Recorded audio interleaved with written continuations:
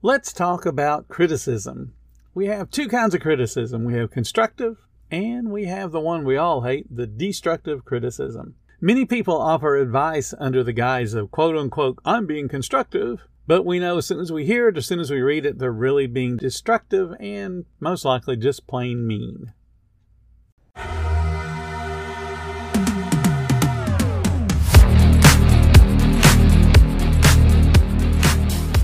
Welcome to the 10-Minute Food Truck Training Podcast. My name is Bill Moore. I am a food truck business coach, author of 5 food truck vending books, including Food Truck 101 and Food Truck 201.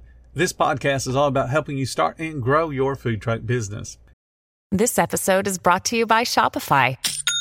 Forget the frustration of picking commerce platforms when you switch your business to Shopify, the global commerce platform that supercharges your selling wherever you sell. With Shopify, you'll harness the same intuitive features, trusted apps, and powerful analytics used by the world's leading brands. Sign up today for your $1 per month trial period at shopify.com/tech, all lowercase. That's shopify.com/tech. If you work for a company or you have employees, at some point, you're either going to receive feedback or you're going to be giving feedback. You need to understand how to give constructive feedback. And it can't just be veiled as constructive when really what you're doing is being negative. This type of feedback that's veiled constructive is really destructive criticism. It's intended to be mean and it's intended to hurt someone. Unlike constructive criticism, the destructive criticism is feedback that is not designed to help you, to help your employee. It's not designed to help anybody get better. It's just designed to be hurtful. So here's some signs that you might be given destructive criticism, or you may have heard destructive criticism. The conversation attacks the person, not the person's behavior. The comments are formatted to hurt self-esteem. It's done in public so everybody can hear it. It does not provide specifics or actionable suggestions to improve on the things it talks about. It's often hypercritical or just absolutely needlessly nitpicky. It's intended to assert superiority over the person that's hearing the criticism. Essentially, it's a way for the person speaking this constructive criticism to put somebody else in their place. I'm sure if you've ever worked for a company at some point in your past, you've probably had a boss that may have deployed a little bit of destructive criticism on you, or certainly you've read this type of criticism on a Facebook group. Hopefully, you don't see your leadership style doing these things. You want to be better than your bosses, and you certainly want your employees to respect you more than you respect your old bosses. So here are some tips to help you become constructive with your feedback. First thing, spend some time crafting the feedback to be as specific and as helpful as possible. No matter how many pieces of feedback you have to give, crafting it means you're taking the time to think out what would be the most helpful and most useful for the recipient of the feedback. Giving feedback off the cuff most likely doesn't benefit anyone, and certainly not benefit them as intended. Combine feedback with actionable ideas to fix whatever's wrong in the first place. It is super easy to say, this is wrong, and this is wrong, and then never tell a person how to improve upon this is wrong, and this is wrong. All they've learned is what not to do.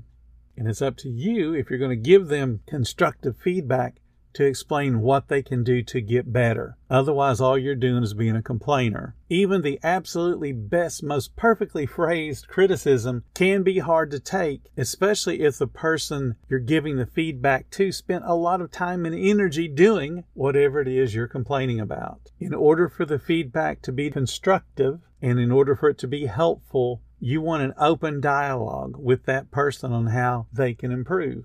And you can't get an open dialogue by crossing your arms and saying again, this is wrong, this is wrong, this is wrong.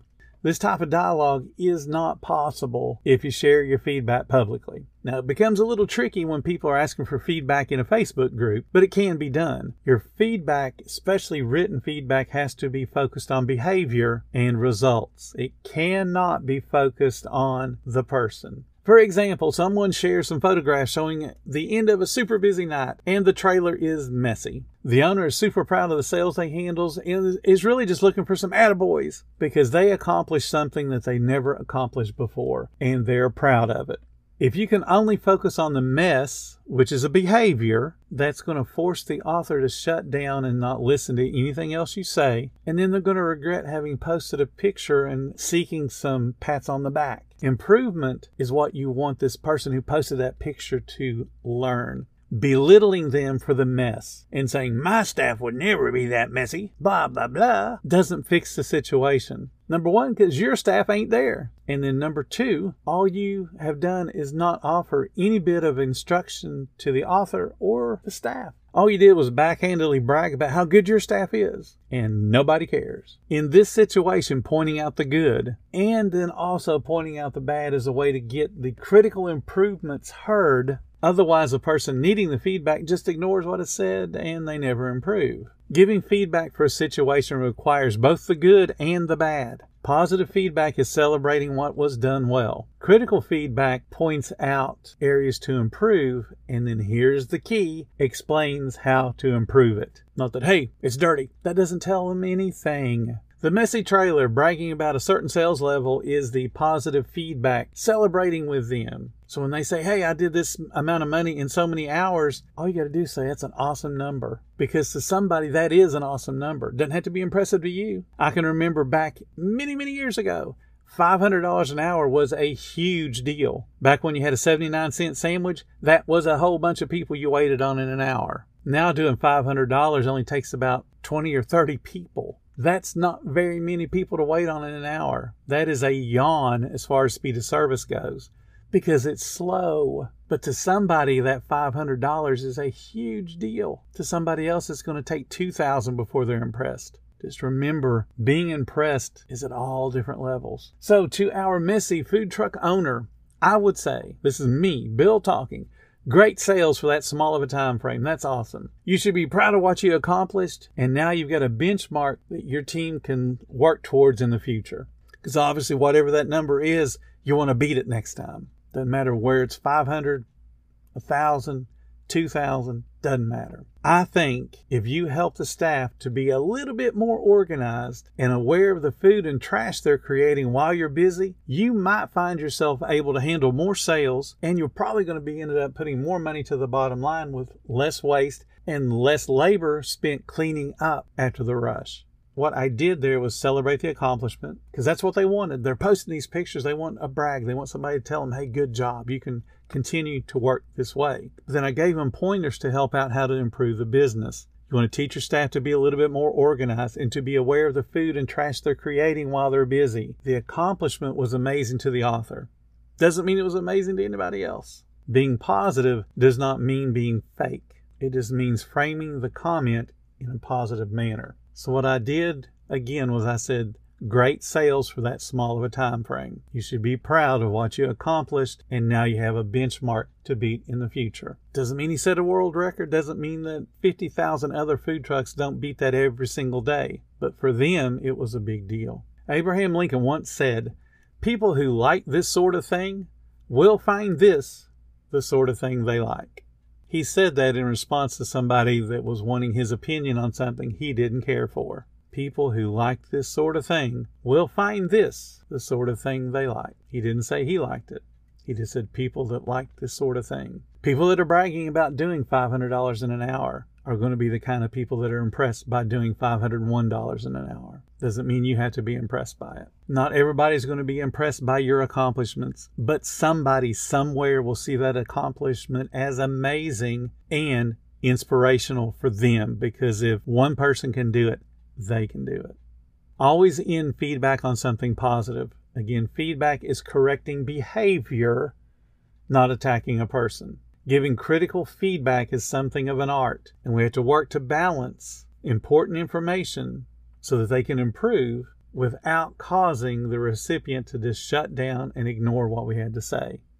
Your staff is going to thank you when you can strike that balance. And what you're going to find if you can strike those balances when you're helping people on Facebook, your help is going to be better received because you correct the behavior without hurting the person.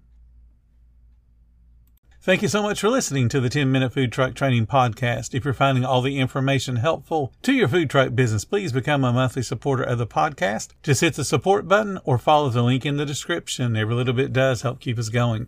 Join our Facebook group. It's called Food Truck Training. We have a whole bunch of awesome members at all different levels, from brand new beginners to decades-old veterans. They've all got your back when it comes to helping you with your food truck. And again, thank you for listening. Come back tomorrow, because I got plenty more to say when it comes to helping you and your food truck business grow.